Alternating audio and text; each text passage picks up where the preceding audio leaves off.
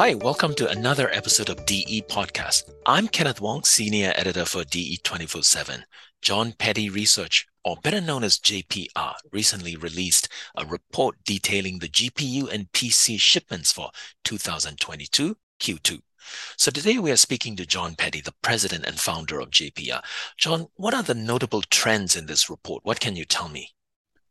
Well, I can tell you that history once again has repeated itself, and that I continue to be astonished by the apparent duck-like behavior of some other research firms and some suppliers.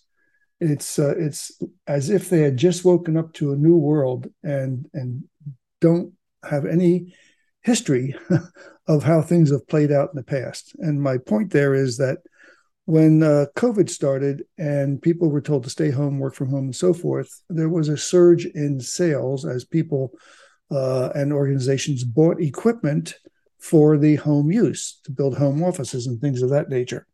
And that was wonderful, for the manufacturers of the equipment.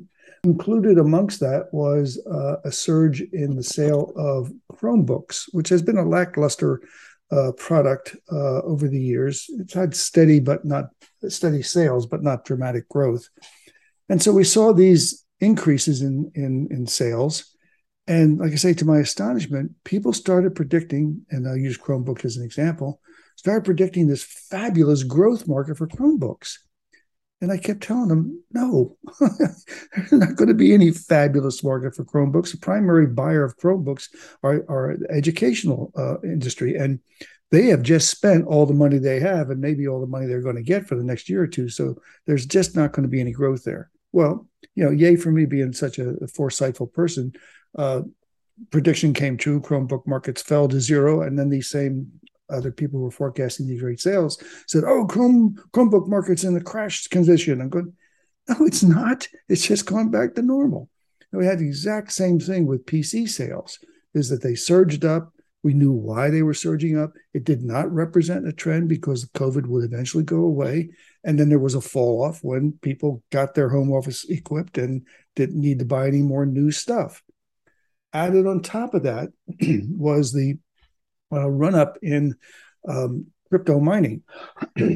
And we saw that in 2017, where the crypto mining ran up. There was some type of a calamity that caused it to crash. It crashed. The people who were supplying GPUs to that market saw the crash. They ended up with extra inventory.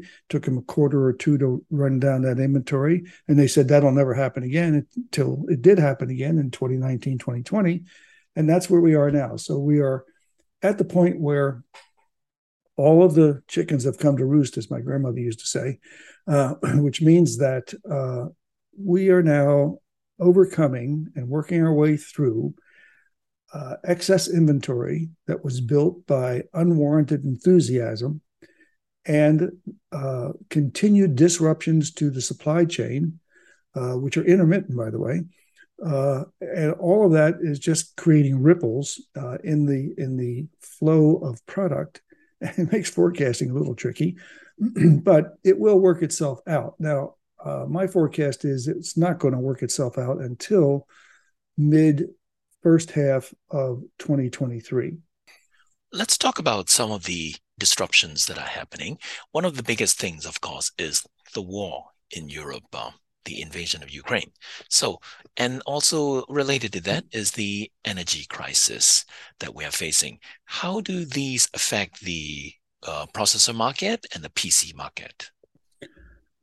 Not as much as you might think, but they will eventually. It will catch up. Let's take them one at a time. The war in Ukraine is disturbing, but not disruptive to the computer graphics or the PC market per se. There's a little bit of business that has been lost from the Russian market, but it wasn't that big to begin with. So that doesn't impact the sales very much. Russia doesn't contribute to the manufacturing supply chain for computers or computer graphics in any way. There are some clever software programmers in Russia that have contributed to driver development and some application assistance and things of that nature, but nothing that is involved in a steady flow of production. So Russia's disruption and Ukraine's as well do not directly impact the PC industry. The energy expense, which again was predictable and will mediate itself, will show up in maybe two, probably 3 quarters as a cost increase. And that cost increase will be A, getting parts to and from suppliers and then to the channel, and B, in the cost of parts in general. And you can look back to the source. You can see companies like TSMC, which is one of the biggest commercial fabs in the world, and the one everybody likes. They're talking about raising their prices anywhere from 5 to 8%. The last report was they might only raise it 3%. They'll raise their price to the extent that they have to for their cost structure and what they can get away with from their customers. But that's a small increase. But if TSMC raises their price, let's use easy math, 5%, by the time that gets to the consumer with all the channels and value add places it goes through, that'll probably look more like 20, 25%. So you could see a price increase in PCs and PC components and peripherals of up to 20% a year from now. I asked you about PC, but of course, we are more concerned with workstations since the DE readers are the type that use workstations for simulation and CAD. The workstation market's been very stable. It had a little spurt of growth the end of last year, which was welcome, and that actually rolled over a little bit into Q1. Kind of surprised a lot of people. Because of its slow growth, means that it doesn't have a lot of new customers coming into it. So it's a replacement business largely. And so you have to look at the replacement cycle. And some so companies that get new projects, or let's say a contract or something that they didn't have before, will expand their workstation population to deal with that project. And if the project doesn't carry on, then that was a one-time sale. Thank you very much. If the project does carry on, then 3 to 5 years later, they'll replenish or replace that first buy. So it has that kind of ebb and flow to it, but pretty much it's steady as you go.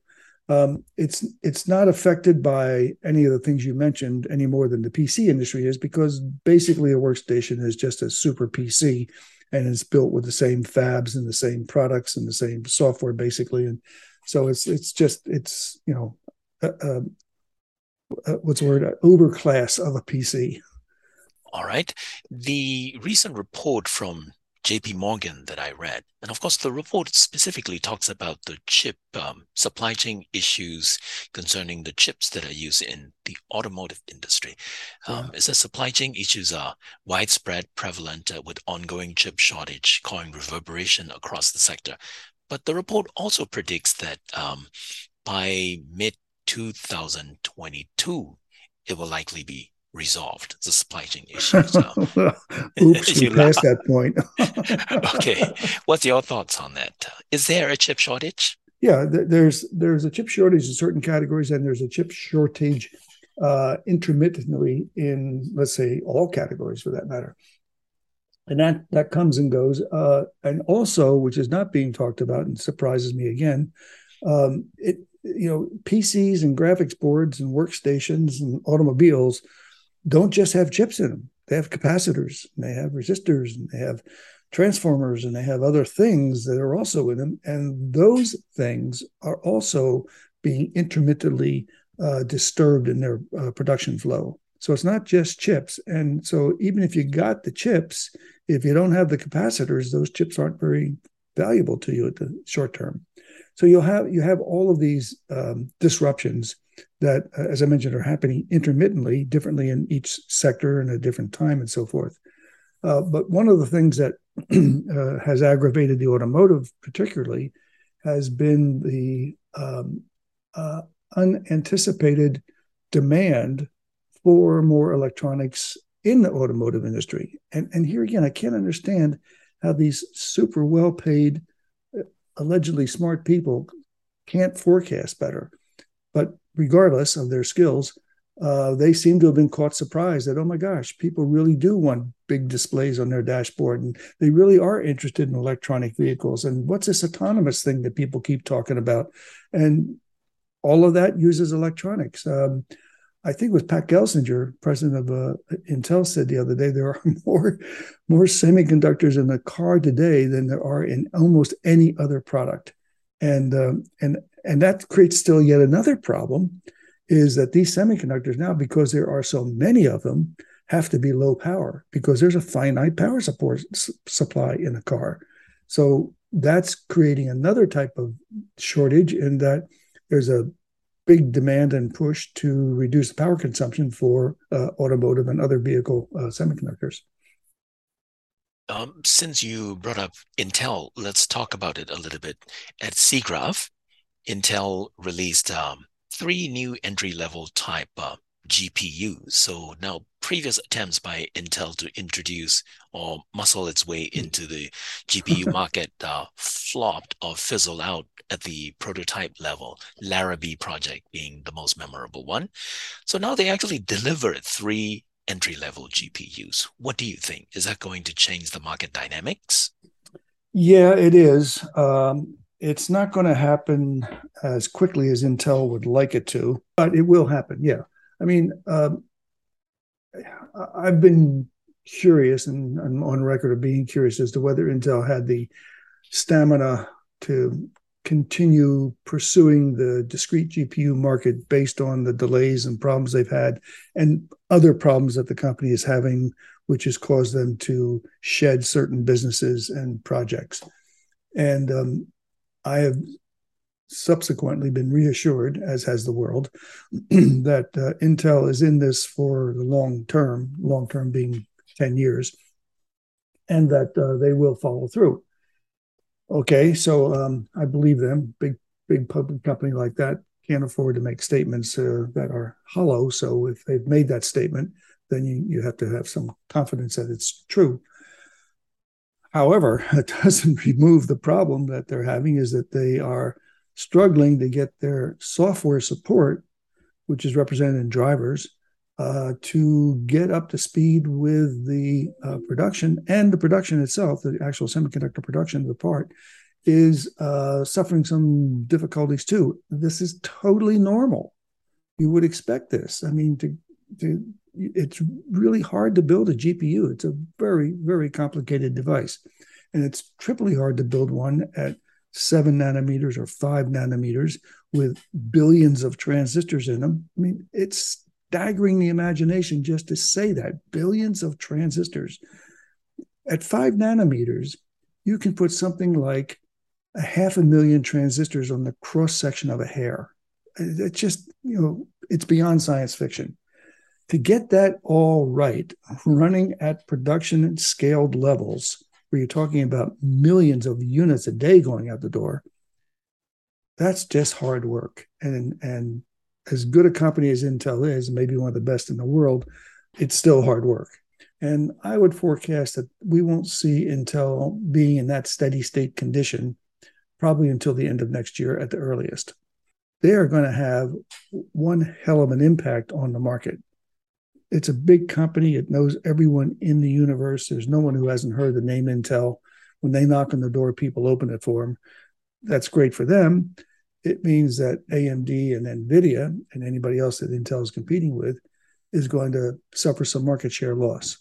Intel coming into the market, in my opinion, is going to make the market expand, and it's going to happen because of the power of the Intel brand. There'll be a lot of people who have been hesitant to commit to a discrete GPU, an add-in board, discrete GPU in a notebook or something like that, not seeing particularly the payoff, the value, or what have you.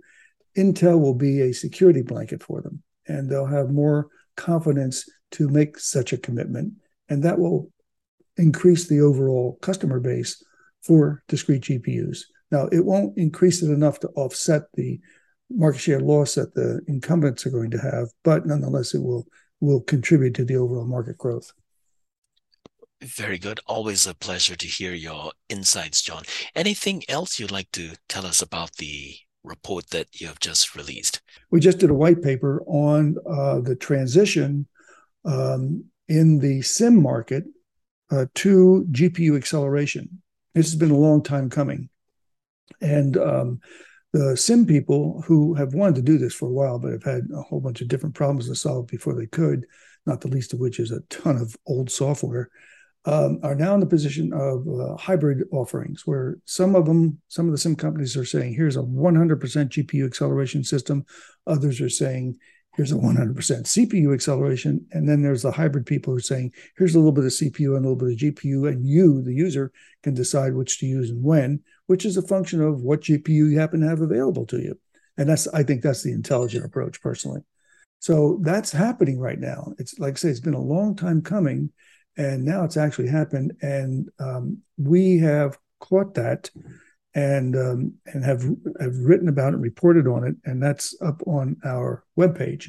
And then the other one is what's it called? A shameless plug. Yeah, shameless plug is I just completed a 3-book series on the history of the GPU, and those are going to show up the end of October.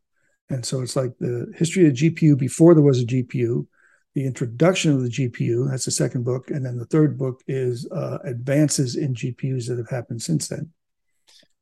All right, John, thank you so much for sharing your insight with us today. We look forward to the book and all the reports coming our way.